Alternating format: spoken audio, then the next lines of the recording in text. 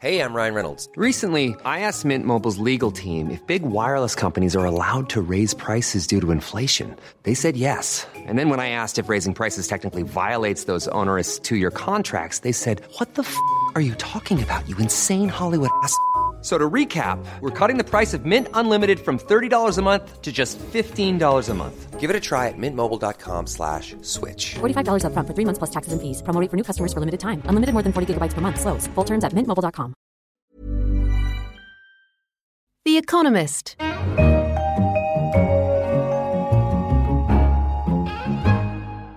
In London, this is The Economist. It's Monday, June the 1st, and this is Money Talks, a weekly conversation about issues in the worlds of business, finance and economics. I'm Andrew Palmer, the Business Affairs Editor, and I'm joined by Callum Williams, our economics correspondent, and Edward McBride, the Finance Editor. And today we're going to be talking about US GDP numbers and jobs numbers to come, as well as a kerfuffle in the world of asset management. Callum, let's start with you and look at the US economy. We had numbers on first quarter performance last week, and this week we have jobs numbers. Let's look back and look forward and give us a sense of where the economy is. So the numbers that came out on Friday were not very good. In the first quarter, the economy contracted by 0.7%, which was a downward revision from the first estimate of first quarter GDP. Now, some people are kind of have seized onto this as a sign that everything's about to slow down. From what I've looked at, that seems to be slightly too pessimistic. The jobs report, as you say, which is coming out on Friday, should be reasonably strong from what I've seen. And the other thing to bear in mind is that today, in fact, on Monday, there are certain revisions that were made to various components of GDP, most importantly construction spending, which is a reasonably large chunk of the economy, and that's been revised upwards. They had thought that construction spending had fallen by 0.5%, now they think it's risen by 0.5%, I think, instead.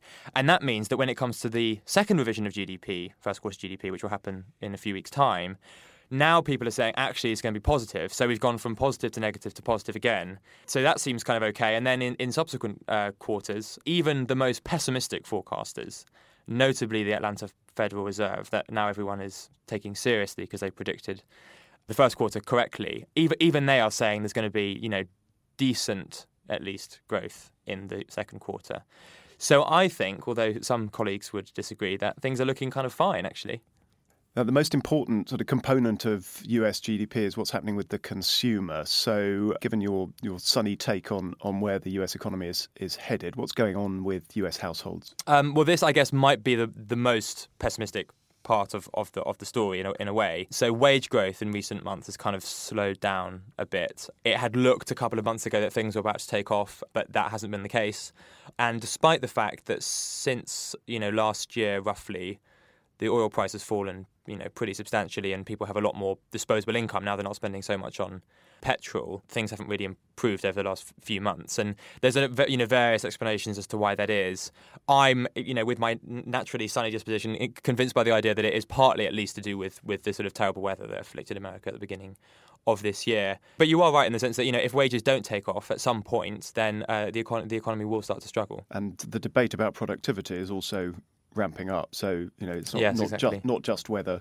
Longer run effects are also being fingered for this as well. Absolutely. And there's a couple of other things to do with the amount of slack in the labour market and people who are working part-time when they'd rather work full-time, and that has a big effect on wages too. So there's lots of things going on, but as I say, the sort of overall picture doesn't look as negative as some people think it is. Okay, well, why don't we turn from the macro view to the micro view, and the people who sort of run money and make investment decisions, the asset managers, and they are, Edward, under scrutiny from regulators as being potentially a threat to financial stability, an idea that they recoil from. What's going on?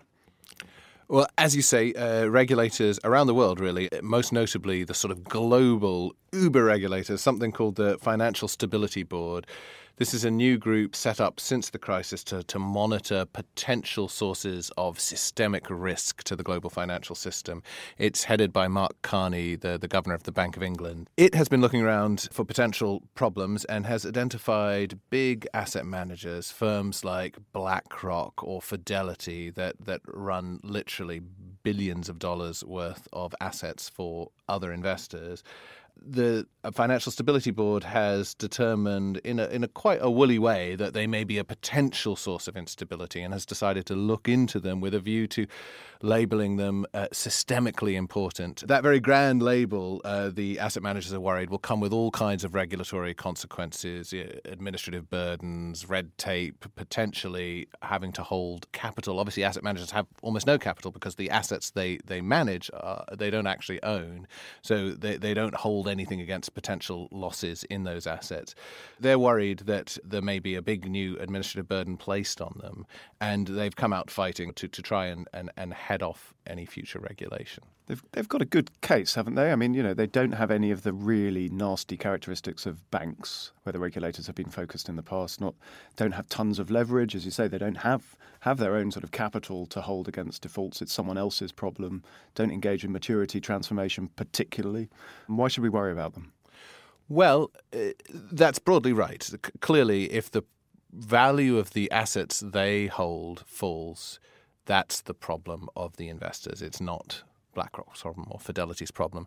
So there isn't an obvious systemic risk there. And in fact, we've seen in recent crises, for example, in the dot-com bust, the value of shares held in big funds plummeted without causing clear knock-on effects in the financial system. Obviously, it harmed the economy to an extent, but there wasn't a meltdown along the lines of 2008. That's basically how the asset managers defend themselves, but it is a little bit more complicated than that. One thing is they do actually do a little bit of maturity transformation in the sense that they often promise instant redemptions, even though the underlying assets they hold aren't quite as liquid as you would need to really be able to pay people back instantly. So there's a potential problem there, and that's one of the things that regulators, both the FSB and regulators in individual countries, are looking at is imposing what's known as gates, i.e. a period where it's not possible to redeem your holdings in a fund, or at least only redeem them for a penalty. They're thinking about making sure that asset managers have those as a matter of course, so that if there is a run on their assets, it doesn't turn into a rout. One other potential problem is that asset managers do sometimes lend out the shares that they hold, often to people who are planning to bet on share price movements. And it doesn't seem too far-fetched to imagine that might, at a time of market turmoil, cause sort of knock-on problems within the industry and beyond. The bigger picture here is kind of risk moving around the system, right? So, we had the first set of rules were made to make the banks safer. Now people are worrying about asset managers as more and more money pours into the fund managers. We have worries about sort of non-bank lending and shadow banks, which are sort of rising up the agenda. There's no real end to this. The regulators will end up chasing risk sort of forever and a day around the system, won't they? Yes, I think they will. And I don't think there should be an end to it. You would want the regulators to keep re-examining the rules and trying to see where risks are building up and responding to that. I don't think there's any question that the Financial Stability Board and its counterpart in America, something called the Financial Stability Oversight Council, they're doing the right thing in looking at asset managers. The question is whether they're reaching the right conclusion. So clearly there is a lot of money in this area, and clearly you would want to at least ponder whether problems might arise. I think the problem is that the asset managers are right in pushing back and saying, well, you haven't got much evidence for that. Great that you're looking for the source of future crises, but there's nothing to see here. And I think the asset managers are probably right about that too. Well, we've talked about crisis without mentioning Greece, so I'm sure that'll be for next week's Money Talks. Edward Callum, thank you very much. For more analysis of business, finance and economics, visit our website. In London, this is The Economist.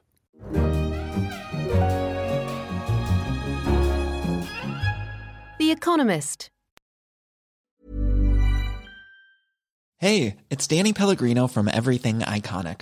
Ready to upgrade your style game without blowing your budget? Check out Quince. They've got all the good stuff, shirts and polos, activewear, and fine leather goods, all at 50 to 80% less than other high-end brands. And the best part? They're all about safe, ethical, and responsible manufacturing. Get that luxury vibe without the luxury price tag.